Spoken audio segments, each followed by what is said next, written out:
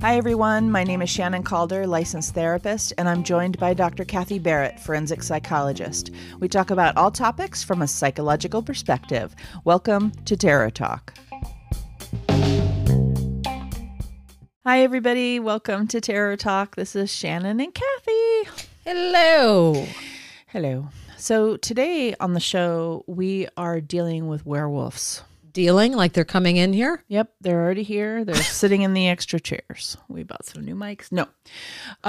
We are going to discuss lycanthropy. We are. Werewolves today. So how this is going to be sorted out is this first section of the show is we're going to talk about clinical lycanthropy and some history and the clinical psychological perspectives on that. And then the second part of the show will be werewolf movies, which there's some good ones and some bad ones, and what we like and what we don't like and what we're looking forward to seeing maybe, or through this research, what we might want to see, don't know. And then the last section, as always on these episodes, is our What the Hell segment. Sound good, Kathy? Sounds fantastic. All right. So clinical lycanthropy. We don't see this so it's too a much rare anymore. So this is a rare psychiatric syndrome. Before you go into this, before you go into this, was it about a month ago where you did a What the Hell with the nuns who became cats? Oh, that's right. I forgot about that. So that's in the family. Mm-hmm. That's in the psychiatric family. Shannon, why don't you tell us all about what lycanthropy, throopy is? I know. I want to say thropy because it's just, I don't know. It's like, funner. Lycanthropy? Lycanthropy. Lycanthropy. I don't know. I just kind of like it. So it's rare, as she was saying. It involves delusion that an affected person can transform into or has transformed into an animal, basically. The reading I was doing is that it's often a cultural, they call it a cultural condition where it's often the animal that represents evil in that culture. Mm-hmm. So obviously in movies, we see a lot of wolfmen. You know? Yeah, and I think historically too, there's a chemical component. They believe that it was potentially caused by belladonna or nightshade back in the day. Okay. So people spent a lot of time, I mean, we're talking about centuries, right? So people spent a lot of time outdoors, and there was, one of the theories is that people were being exposed to this plant, and this actually triggered this onset. Oh, interesting. Yeah. Yeah, I think there's a lot of, through history, different kinds of theories. I mean, I know that delusion is a piece of this often. Psychosis is a piece of this often. And these are, what we're talking about is real instances where clinical lycanthropy has been diagnosed, basically. Or in what I was reading is times when people have actually been convicted of being serial killers or mass murderers, and then there's been an investigation into it, and they've been diagnosed with this psychosis, basically, transforming into an animal. And the movies took over the Wolfman theme, but my understanding is that psychologically speaking, it's culturally whatever animal represents the evil in that. Yeah, and there's so much here. I watched a really good documentary on the History Channel called The Legend of Werewolves, and it went into a lot of this stuff. It even went back to ancient Greek history. So King Lycaon, I think his name is where we get the whole lichen thing from. Yeah, lichen thing. But I don't want to go too far into that, but it started with the belief that people could shift from man to beast, how the full moon creates lunacy. These are all like older cultural / religious. And I don't think a lot of people know, I know you know this, Shannon, but I don't think a lot of people know that werewolves were actually part of the witch phenomena hysteria. So over 1,000 people were brought to trial over this. And so this was going on at the same time that witches, the whole thing with witches being burnt, the whole werewolf phenomenon was going on at the same time. So the church created this inquisition, and it actually made it legal to, burn or hang or whatever. Anyone who was unkempt or had a disagreeable manner were accused of being a werewolf. And I think this speaks to so much that even happens in current, society. But just, if you were not aligned with whatever the morals of the church were, right, then you were a rebel, you were a beast, you were from Satan, and you clearly had to die. Yeah, it was like an excuse for them, just like the hanging of witches was an excuse. Well, it was also a gigantic business decision in the church, but we won't go into that. Some other episode. But wolves, this Wolfman thing, it was like an excuse to demonize, I can imagine homeless people or people who were not of the cleanliness level that you would like. Or mentally ill. Or the mentally ill, which is often one and the same in our American culture. So, I was reading about a lot of the wolfmen from back in the day. People like I was reading about, and maybe you read about some of these too. And we're gonna ruin all of the words and all the pronunciations because a lot of these people and a lot of this mythology came from France and different countries in Spain. And so I was reading about Gilles Garnier, who was a French hermit, serial murderer, cannibalist. He was actually convicted of being a werewolf. And what had happened, he was called the Werewolf of Dole. And he was a hermit living in France, and he got married, which I would assume is rare for a hermit. So he had been used to feeding himself and all of that, but all of a sudden there's his wife, and he's got to feed her too. And unfortunately, what his solution is to go into the woods and kill children to eat. So what ended up, the way it unfolded was that, dead children and parts of children were starting to be found in the forests. And then, and then he was discovered at one point, eating them or carrying them off in his mouth type of thing, acting like an animal.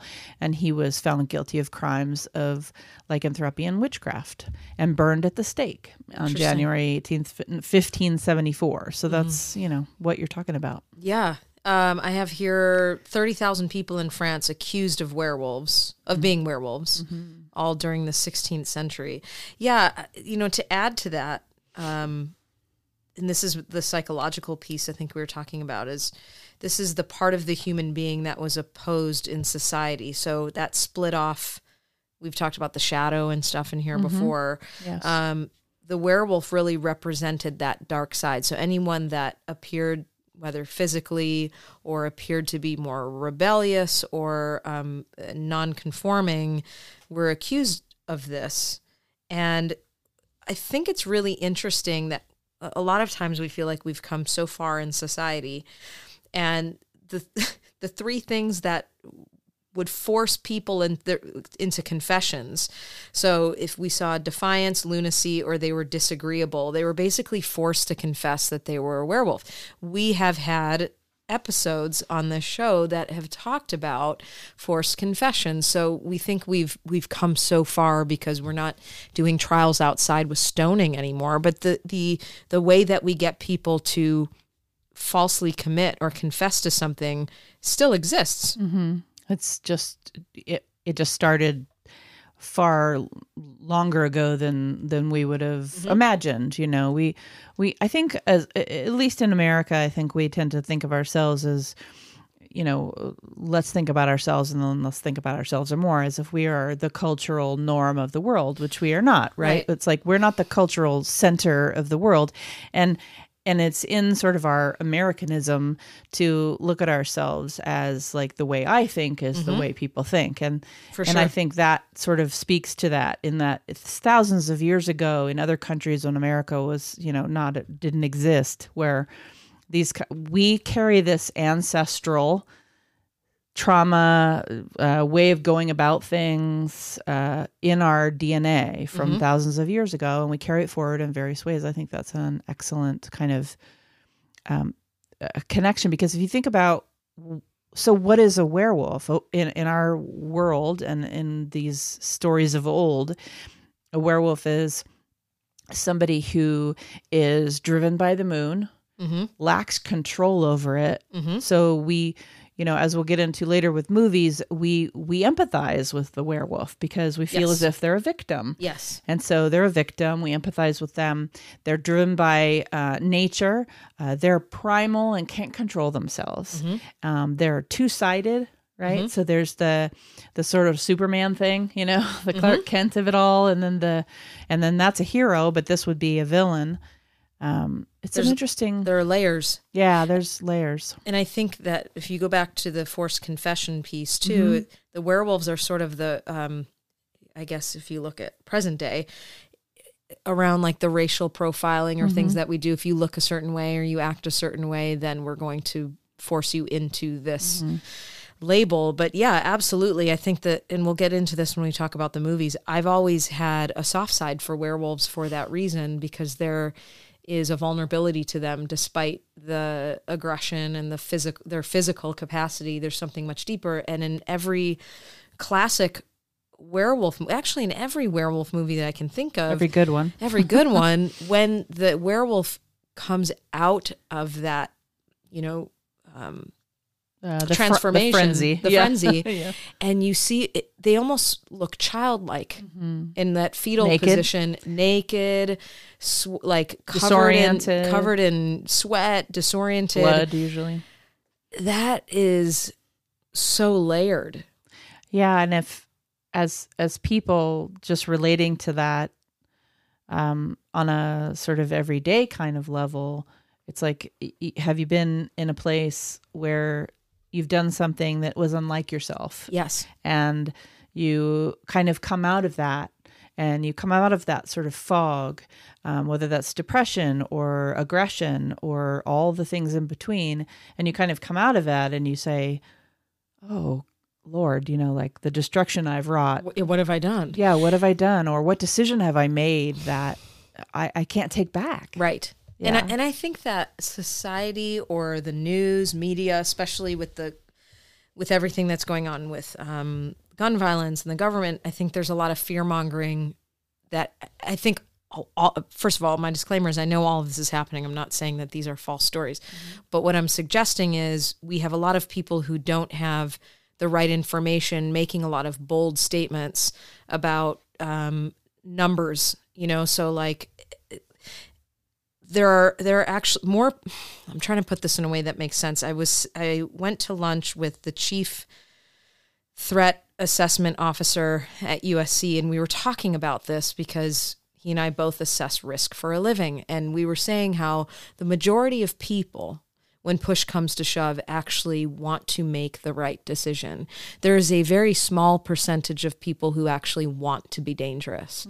So I don't want this to get mixed up with, I don't want people going, oh, are you saying that these things aren't actually happening or people aren't actually violent? That's not what I'm saying at all. But what I'm saying is the human psyche, our capacity to change, to be good, to want good, is actually more than the small percentage of people who are inherently violent. Yeah. This is what I'm saying. And our media obviously creates a different picture. Right. And so that's the clarity around that, right. is that we're seeing the whole, even though we get influenced by our own biases because of the populations that we see, obviously. We're not, like, I would never say, oh, I'm not biased or, oh, I'm objective, because I'm not. But I think we see a whole fuller picture than what's presented in the media, obviously. Yes. Yeah. Yeah. I was thinking about some of you who may have studied psychology or are just interested in it. Freud's got a book from the old days called The Wolf Man, and Freud wrote a lot about case studies. And regardless of what you think about Freud, he's a forefather, and some of the things that we all do in cognitive behavioral therapy or in systems work or in forensic work or whatever, we're sort of the seeds of psychology were bathed in that, and then of course changed and researched, and things changed. Even in Freud's writings, he often admits like, oh yeah, that thing I did 2 years ago, yeah, that's garbage or whatever. Which if you really read Freud, you'd learn that, but that's of course not what the layman hears about Freud. So I wanted to mention the Wolfman because the reason why that book or that man was given the pseudonym by Freud, the Wolfman, as a way of being able to write about him and protect his privacy, was because he had a dream about 3 wolves that came to him in a dream. And I won't get into the whole story about that dream, but Freud came to a conclusion, which I thought was interesting in this context, is that he felt as if one of the like part of his analysis was that this dream and his psychology was a result of having witnessed a primal scene in his childhood. And that happened to be his parents having doggy style sex, by the way. So I'll just throw that out there, or from behind, as I think Freud says it. But so my point being that the primal piece of this, and so the Wolfman, besides the dream being like kind of his antithesis of what Freud was saying to him about having this trauma in early childhood, but was this primal thing. And so when I think of werewolves, I think of our primal instincts and how so much of the time we are unconscious to them, don't admit them. We kind of want to do primal things in like the haze, as a werewolf is, the haze of the every 3 days of the month or whatever. When it's like, I think there's an interesting conversation to be had about like werewolves being victims, but that's how we've decided to portray them in the movies, and that us as people aren't necessarily victims to our primal urges. Right. And I think that we're all looking for a release without having to pay for it in a way. So it's like The Purge, Fair. right? That whole series, The Purge. Oh gosh. Yeah. But the idea behind, if you give people one night to get it out of their system, that reminds me of the kind of the werewolf phenomena. And then you have, even alcohol, you know, I just want to numb out, and whatever I do, I'm not responsible for, like the whole, whatever happens in Vegas stays in Vegas. We all have that in us at times, to just be like, I want to do this without consequence. Understood. And there's, I guess there are going to be all kinds of different routes into it, because I was also reading about this other guy, Manuel Blanco Ramasanto. Hey, I did pretty good. Spain. He's the first documented serial killer in Spain, 1853. So he killed, 13 people, and he stated that he suffered from a curse that turned him into a wolf, and doctors often at the time gave him as an example of true clinical lycanthropy, or lichen thing, as we're coining it. And what's interesting about his case is that he was originally named Manuela and grew up as a female for the first 6 years of his life. And at the age of 8, his family legally changed his name to Manuel and reassigned his sex. Wow. Yeah. So, I mean, there's obviously a bigger story to that, but it's just, I think what we're talking about is how this is psychological, right? So that lycanthropy and the clinical rare situation can be, killers just trying to get away with stuff back in the day, right? Just having, an insanity kind of situation to say. It can be major depressive disorder with psychosis, with, these powerful delusions. And there was also a thing that was an actual diagnosable situation. So, and as Kathy was saying, there was a piece where they used it as a way to kill people they didn't want around. So, let's see. There, one of the things I saw in the history, there were these different people who were famous for this rare situation, is that they often killed children, and I just thought that was an interesting thing. It's like going back to your. Well, think about Little Red Riding Hood and the wolf and the child, right? There's that story was actually brought up in the History Channel thing I was watching because I think that's sort of where that whole, I don't want to call it a mythology. Yeah, mythology. Sure. Yeah. That's where it all came from, is the Red Riding. I think so. I think there's a piece of that because children were always the targeted victim. Not always. We're often the targeted victims. Yeah. Yeah. The other thing I wanted to bring up is sort of in Jungian psychology, the archetype of the wolf. And so I was kind of talking about that a minute ago, where it was like, so what is a wolf? A wolf man? What is a werewolf? And these kind of the pagan references to that. And so what is the archetype? The archetype is about reincarnation. You know, it's about spiritual energy, energy from the moon, right? The moon phases, which is, the moon often represents emotion and the vitality of and think about werewolves and how vital they are physically. Strong, robust, primal, directive. They're not waffling about decisions, that's for sure. Kind of manic too. Yeah, manic, limitless. Impulsive, but there's light and dark qualities there, right? The spirit of that soul, and wolves in general, and the archetype of wolves is often magic, like a gift. Like wolves are very powerful in fairy tales, and they're not always the villains. Wolves in Native American spirituality are the spirit world. They're very sacred, and so yeah. Not always demons, not always gods. I think some cultures represent them as positive male power, sometimes as positive female power. And then there's this idea of untamed power. So often masculine, right? But a negative, untamed power is a lot of times in mythology what it is, like a wolf in the wild, which is often represented as a beautiful thing, I think. And I think it's culturally why it's typically portrayed by a male. Yeah. Because I think men have been given more freedom to be untamed. To be untamed. Yeah. Right. I think that's really true. I think yeah. I wonder how we would, and you guys probably know, werewolf movies where the werewolf is a female, and I just don't know them, but she's always sexual though. She can't just be primal. Well, because feminine sexuality is primal in our movies, right? That's how it's, when we're primal, it's sexual. It's not aggressive. Right.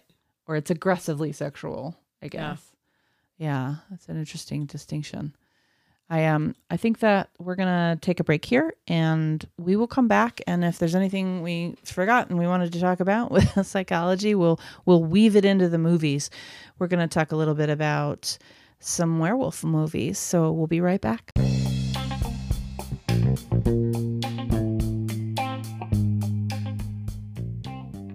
While we take a break, go follow us on Instagram at Terror Talk Podcast, Twitter at Talk Terror, or on our Facebook page, Halloween All Year Long. If you prefer email, it's terrortalkpodcast@gmail.com. So reach out. If you like us, you can help us by subscribing and leaving a review on iTunes, or check out our Patreon page. We upload new episodes every Wednesday and Friday. Keep coming back, but first, stick around for more of our show.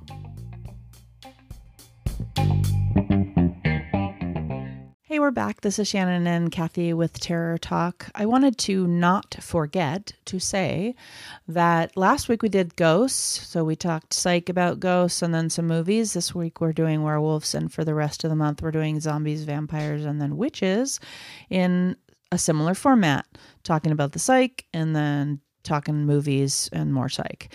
I did want to say that for you true crime enthusiasts, do not fear. In the middle of November, we're going to do a 4-part series on Richard Kuklinski. We're also going to have a super special mystery episode on November 6th, which is going to be true crime related. And in there, we'll do Dr. Sleep, which is, movie, book, etc., like we like to do with some Stephen King stuff.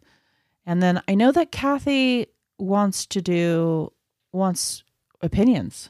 Yeah, I put some feelers out today on our Instagram page. I really want to know. Some people have already responded, so thank you. Yeah. And those of you who have liked the post, thank you. But I really need you to comment. Have an opinion, because she does need the ideas. And if you don't do Instagram, then send us an email, put a thing on Twitter, like whatever. We just want to know which person you like. I'm trying to decide between Richard Ramirez, who was the Night Stalker, and Dennis Rader, who's the BTK killer. Right. What do you guys prefer listening to for a true crime series this spring? I want to get started on it, so let us know. It'll be like a Marchy thing. Marchy thing. Yeah. We're also developing our January, February, March programming. So if you have thoughts about that or things you would like, this is the time to do it. Oh.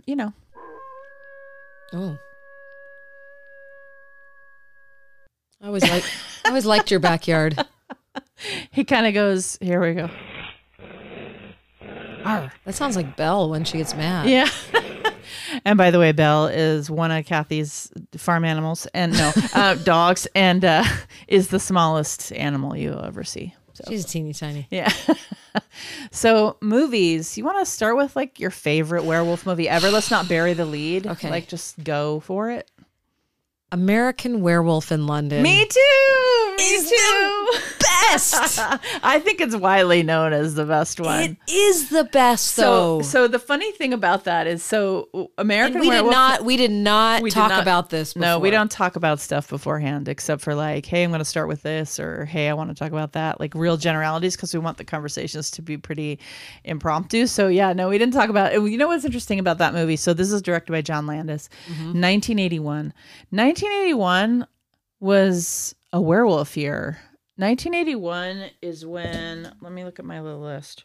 The Howling also came out that year. The first one. And The Wolfman came out that year. So, which one? There's been so many. Yeah, I think it's the newer one. But well, the newest one is 2000 something. Oh, okay. Yeah, then it's the older one. Yeah.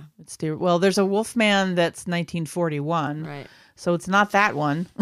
Well, the one with Anthony Hopkins that came out in 2000, blah blah blah.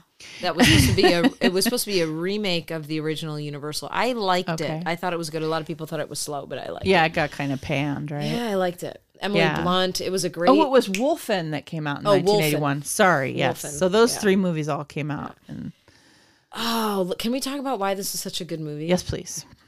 First of all, and I know that I'm beating this to death, but I loved the transformation scene and what they actually used to do with makeup. But it's also, I also really like the story. It's character driven. The story is about two American college students backpacking through Britain, Griffin Dunn being a very young Griffin Dunn. When a large wolf attacks them, they stop at this pub. The guys I don't think they tell, because they end up leaving the pub, and the guys are like, are you going to tell them that there's something out there that they don't know about, whatever? And Griffin Dunn just gets eaten alive, right? Yes. And David Naughton doesn't go well. He gets bit or something. And, I don't even know where to start with this. It's just so good. No, it's really good. And I mean, it's John Landis. So if you think about John Landis did The Blues Brothers. He did Animal House. Kentucky Fried Movie. So this is all like late 70s, early 80s. He did Trading Places with Eddie Murphy, which was, of course, his huge. Prime. This was the time. Spies Like Us. Later in the 80s, Coming to America. Oh, that's right. That was his. Innocent Blood, Beverly Hills Cop 3. So comedy, right? And I think one of the interesting things, one of the many interesting things about it is it's hilarious. Like it is. There's some very hilarious things, but what they do is it's hilarious and at least for the time, it was the practical effects. It was frightening. It was. It was. And the scene where he's lying in the hospital bed and there's just so many, and and Griffin Dunn comes to visit him and he's like half eaten or whatever. Remember? Yeah. There's just. Well, and I think for me, what the biggest bait of this movie and the reason to see it, if you have not, is you're lulled into the comfort of like the wittiness of it and the relationships and the wittiness, and then there's just this like gory, painful, traumatic transformations, and it's a guy you care about. So that makes it different. That makes it different. You're rooting for him. Yeah, well, and like you were saying earlier, you really kind of, he's a victim and you feel bad for him, and then it's a curse. They often call it the wolf's curse. So that also obviously plays into the whole thing that, wolfmen are victims of this. They've been cursed, basically. All right, so I'm trying to think of so then there's lots of movies that are also good werewolf movies and could be like number 2s or whatever. But since we had the same number 1, things like The Howling, like I thought The Howling was a really good movie. There's also Teen Wolf. One of my favorites. So and I know it's cheesy. No, I know. But we're talking 80s, right? So we're kind of going with an 80s feel. I think I know every line of that movie. You do? Yeah. Scott Howard. I used to watch. I was obsessed with that movie. I loved everything Michael J. Fox in the 80s. No, that's kind of why you got into it in the first place. So, but I also loved horror, and I loved the makeup and the transformation scene in front of the mirror. I was watching...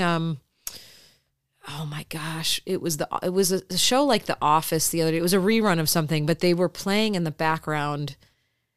Maybe it was an SNL skit. It was an SNL skit. They were playing in the background the transformation music when Scott's in front of the mirror. Din, din, din, din, that whole thing. Yeah. And I'm like, I can't believe I know this. Most people watching this probably don't even know that this is the transformation music for Teen Wolf.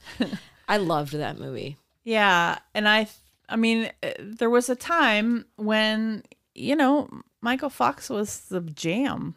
He was the Marty jam. McFly. Yeah, he was absolutely the jam. So him being cast in that movie was just sort of I don't know how contemporary people who don't have that association would look at that movie. I mean, I think there's a fascination with the 80s right now. So right now, maybe favorably, because that was 1985. But yeah, I like that. Was it 85? Because that's the year that Back to the Future. That was a booming year for him. Yeah, no, that's why I'm saying, like, for us, I think there was a cultural context. Of course. There always is with movies, by the way, as you guys know. There's always like a time and a place in your life, who you saw it with, when you saw it, how you were feeling. But there was a different, maybe this is the cultural component too, is there was an innocence. Oh, for sure. That is no longer, if Teen Wolf, they made a series, an MTV series, which was a lot different. But if we presented the 1985 Teen Wolf to teens now, they'd be laughable. Yeah, that's kind of what I was getting at, was that I think I think right now, because of the fascination with the 80s, that if you're looking at it as a cultural timepiece, I think you can get a lot out of it. Kids or young people watching it would enjoy it from that perspective, but they wouldn't necessarily if there was no fascination with the 80s and Stranger Things and teenagers and all of that. Like, I don't know. I don't know. It's goofy. It's kind of it's kind of crazy. I won't give it away if you're going to watch it, but there's some things that happen that you're like, what? If you were describing that to a friend, they'd go, "Oh, that sounds bad." But it's fun. I think it's a lot of fun. And for those of you who are a little older, I encourage you to revisit it because it's a heck of a good time. I will mention a movie called Ginger Snaps. I've never seen it. So, and I know they made like 2 or 3, didn't they? I've only seen Ginger Snaps, so maybe they did, but I haven't seen it. I haven't seen the other ones. It's a high school werewolf story, kind of like, well, not at all like Teen Wolf, but a high school werewolf story. I think it's two sisters, and one of the sisters gets infected and the other one isn't. It's like Emily Perkins and Catherine Isabel. So Ginger Snaps. Exactly. They're both red haired. FYI. It's kind of obvious that American Werewolf in London influenced it. It's surprisingly effective, actually, as a horror movie. I mean, it's got the black comedy in it, which I like. It's got the teen thing that I like. It's got the suburbia feel of a lot of these 80s movies. When did the original come out? I thought it was older than the 80s. 2000. Oh, okay. Yeah. I was gonna say I thought that was a newer one. No, this is newer. So, I like that one. I also like The Howling I already mentioned. There's one called Dog Soldiers. Yeah, I never saw it. Yeah, I haven't seen that, but what I was reading about it was that it was pretty gruesome. But I want to see the suits. You know, we talk about practical effects a lot. Oh, and yeah. apparently this movie has like the best wolf sort of like full body practical effect werewolf suits in it. And I saw a picture. I was like, ooh, that is insane. So I don't know.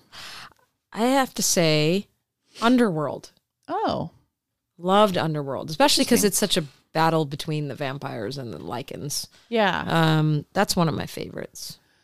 Yeah. Yeah, so that incorporates both. I mean, I love that. I liked that movie. I forgot all about it. I wasn't thinking of it as... And then, yeah, there's the third one, right? That's Underworld Rise of the Lycans. Yeah. I've seen the first two. I haven't seen the third one. So apparently that's on the list. I like what they do with the Lycans in that movie. It's just different than how they usually... Like how they characterize them? I guess so, or, yeah. Like what would you say is different? I think sometimes let's see if I can articulate this. I'm trying to see if I can articulate this. Oh, that's it. That's perfect. That's exactly what I wanted to say. Helping you out there. Yeah. Yeah. Sorry. Go ahead. I think they make werewolves in most of these movies completely primal, and they have no senses, and the vampires are like the high IQ. And I feel like in Underworld, the werewolves are really, they're much more profound and indestructible, and there's still this primal side to them, but I feel like they're more deliberate. And they're not as like impulsive and crazy and lunatic. There's just more, I don't know. It's not like what we were talking about before, that sort of the mythology of the werewolf as being untamed and primal and impulsive and manic and not in control. Yeah. There is a humanity. Yes. Yeah. And I think that's probably one of the reasons why I like Silver Bullet from 1985. I love Silver Bullet, which is Stephen King, because I'm like a Corey Haim in a wheelchair. I know, he was right? Like 11 or 12 in that. What more could you ask for? Yeah, so I'm always going to mention the Stephen King one. I think that this one does, not all the best, let's put it this way, the best Stephen King adaptations are consistent with that sort of nostalgic warmth that we get from a lot of his movies, is sort of like philosophical and warm and fuzzy and all of that. They make you feel. So there's that blend of elements. So this, like, there's the coming of age quality to it, which we like. And then there's the blood and guts, old fashioned werewolf situation happening. And he's kind of a unique protagonist, right, Corey? So yeah. I haven't seen that one in a very long time. I was going to rewatch it, but I didn't have time. Yeah, I know. And I mean, Gary Busey's in it. Yeah, it's a great one. So, Gary Busey. Joy, rapture. Teeth, lots of teeth. Right? So, I mean, there's old ones too. There's like the Wolfman from 1941. There's Frankenstein meets the Wolfman, 1943. Kathy likes the Universal monsters. I do. Do you remember Wolf that came out with Michelle Pfeiffer? One of my Nicholson? top fives, actually. And I haven't watched it in a really long time, so I don't really know how good of a movie it actually is. It's like a solid 7. But I enjoyed it. Yeah. Back in the day is what I remember. You liked it? I did, but I remember it getting like just meh reviews. Oh yeah, it was not. I mean, Michelle Pfeiffer and Jack Nicholson, and it just I don't think it was the kind of movie that people wanted to see No, from them. It wasn't. And I remember when it came out, it was the 90s. I think I was working at a movie theater when it came out. Oh, really? And I remember catching pieces of it and then watching it. A lot of people found it to be very slow. This is when Michelle Pfeiffer was in like her heyday. Mm-hmm. So like you said, I think people were like, what is this? Yeah, it was a strange choice for them. And I mean, I love James Spader. He's in it. I love James Spader. You know, he's in it. There's like a really cool werewolf battle in that movie. I have to rewatch this one. Yeah, I think I will too. Maybe when we have a movie night, we can we can choose that one because put it on the list because they're I don't know. And if you look at the still photos of Jack Nicholson as like the werewolf, I don't know. He looks really cool. Yeah, so he does. It's sort of, I want to check it out. So it was 1994 though, so pretty old at this point. But like I was a teenage werewolf from 1957. Mm-hmm. There was all these older ones, I guess. What else? Have there been TV shows about werewolves? Well, and then we have like the whole Twilight series. Oh yeah, talk about that a little bit. Have New you Moon watched all those? Yeah, I've seen all them, and I've read all the books. Oh, tell us about it a little. No, I mean those movies tap more into the Native American piece. They do, especially that one character. Yeah, so I think it's those wolves are portrayed with much more impulse control, even though for sure, everybody all of that is there, but it's much more about the protective component, the spiritual component. So it's not as much of like a horror. Well, they introduced the idea that any kind of beast, vampires, werewolves, etc., can turn it off and turn it on. Right. Which I think is a uniquely contemporary thought process with that. Because what they wanted to do is they wanted to give people light and dark, shadow and humanity. They it's more psychological. Let's put it that way.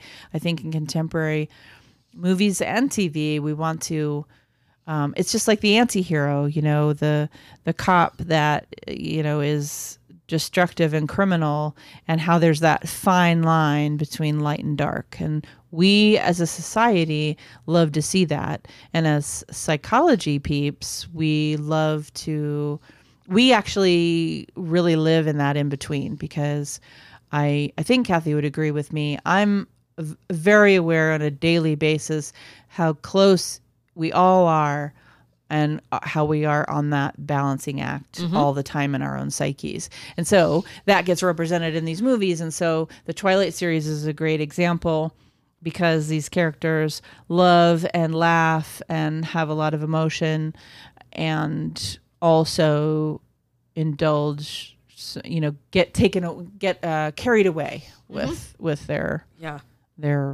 wolfness or their vampireness. Yeah, and then there was the Teen Wolf MTV series, but I can't. I'm trying to think off the top of my head. There are plenty of vampire series. Yeah, the werewolf series you're talking about, I think it was in like the late '80s, right? And no. It's much more recent. Oh.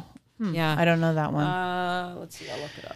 Yeah, I don't know that one. I think it's 2000s, early.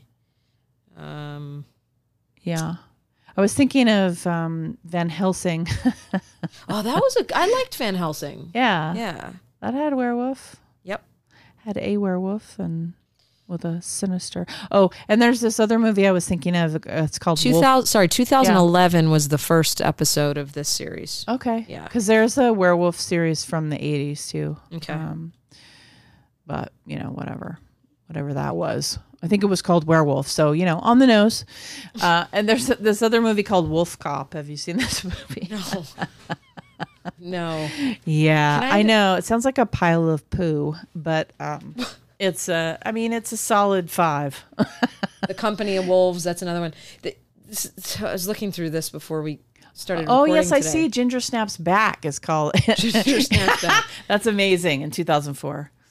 There's a lot of werewolves get busy, okay? Because here's a few. They do. Werewolves in a girls' dormitory. in 2003. In 2006, that same werewolf made it into a woman's prison. Werewolf in a woman's prison. Werewolf in Bangkok. Werewolf of London. Werewolf of Washington. They're everywhere. The worst horror movie ever made. Apparently, there's a werewolf in that. Tomb of the Werewolf. Sweet. There are a lot of them. Yeah, Wolf Cop being. I'd like to see a werewolf in a girl's dormitory. See what that was. Has that not been done? Can we make that happen? I mean, We can probably find it. People out there, can It's we? 2003. It's not that old. Oh no, they did a sequel to Wolf Cop, another Wolf Cop in 2017, like newish. Oh man, Sort of newish. there's some really bad ones here. Yeah, now we're looking at these massive lists of. Okay, so the fact that I can go to a werewolf site that says ilovewerewolves.com Oh. and I can watch the full-length movie of Werewolf in a Girl's Dormitory Oh. on this shoddy-ass little player that probably doesn't even... So all you did was Google werewolf in a dormitory, and you got what you asked for. I went to the link and it took me to this site that I feel could like actually watch it. I feel like that's 2019. You know, there was werewolves in Trick or Treat too. Yes. Long ago we talked about Trick or Treat the movie. There was werewolves in that too. There are wolves everywhere. Everywhere we turn, there's wolves. Have you mentioned the movies that you wanted to mention? Yes. Yes, Why, I have. Why, yes, she says she has. Those are my werewolf movies. Those are my werewolf thoughts. And that's our werewolf chiming werewolf. Oh boy, I'm going to stop now. So we're going to take a break and we're going to come back and do our what the hell segment. So stick with us.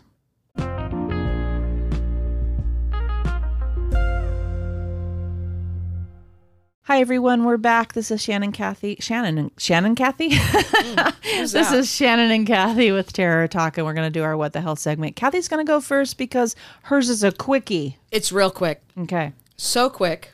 That it's over. This guy drove away. Oh. 4 p.m. on Saturday. Just imagine this being your house. Okay. Strange car pulls up on the driveway. Driver gets out, takes off his shirt, takes a poop on the driveway. After doing that, he gets back in his car, but he leaves the shirt and the turd on the concrete. All of this was captured on this guy's Ring doorbell. The sheriff's office is now trying to identify the pooper. So if you all know who of course, what city are we talking about here? It says North Lauderdale. It's probably fucking Florida again. You guys are crazy. Love you, Florida. Don't poop on the driveway. Good Lord. I love that. Still at large. We are providing a service. All right. So mine is this. And I feel as if we've talked about this one before, or there's a lot of people doing this. And it's okay either way. Because Hopefully it's not pooping on the driveway. Nope. I Okay. did not. Sometimes Kathy and I do that where we choose things that are insanely similar. However, I chose it because it happened Halloween 2017. Because I thought it's October. So 19-year-old man sidles up to a hot dog stand. Proprietors who are manning their stand are oblivious to the danger of the criminal mastermind who stands before them. The the hot dog lover, I love the way they write these things too. Allegedly, Tarian Ponce, it's all funny. The whole thing is funny. Brandishes a firearm and demands that the helpless employees empty the cash register. Little did they know that the holdup's epic denouement would culminate in the suspect inadvertently shooting his own penis. Mm-hmm. Right. So this happened in the south side of Chicago, Halloween 2017. Got the money, rather carelessly holstered his weapon. The gun discharged. They call him a dim-witted thief. I'm always talking about thieves. I don't know. Attempted to leave. His wound was gushing blood as he fled. He had in all of that, in the melee, he had a tussle with the hot dog vendors, but he did manage to escape. So shortly after that, somebody called 911. told them about the shot that they'd heard. They certainly didn't know that he'd shot himself, and found him incapacitated, slumped in the doorway of like a nearby residential property.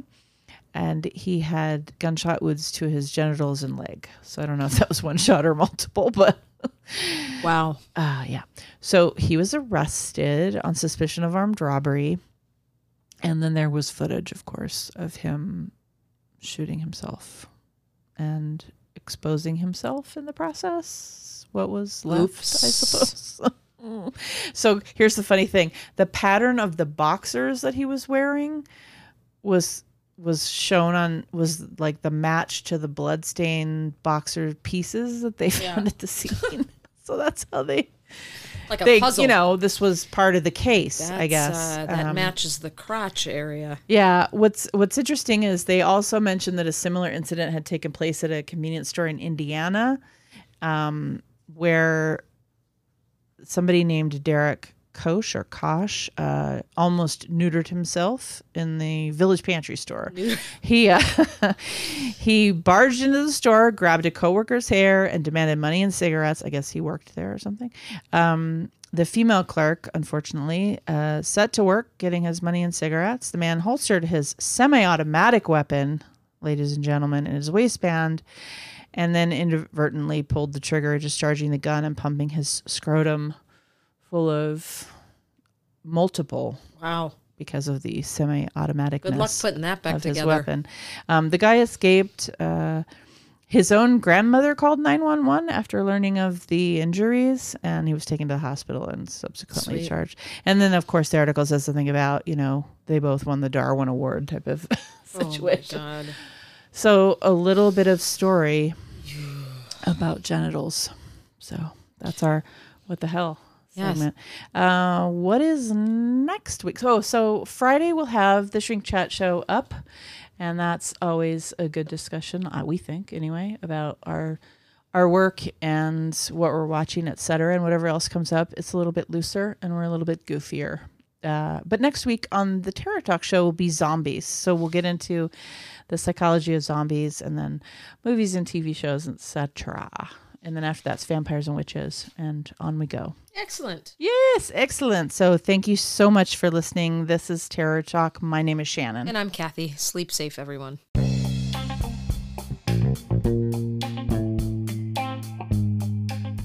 We hope you enjoyed this episode of Terror Talk.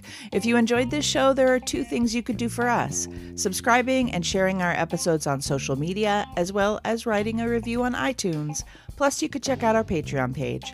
Don't hesitate to contact us on Twitter, Instagram, or Facebook. We upload new episodes of Terror Talk every Wednesday and of Shrink Chat every Friday. Until then, goodbye and have a pleasant tomorrow.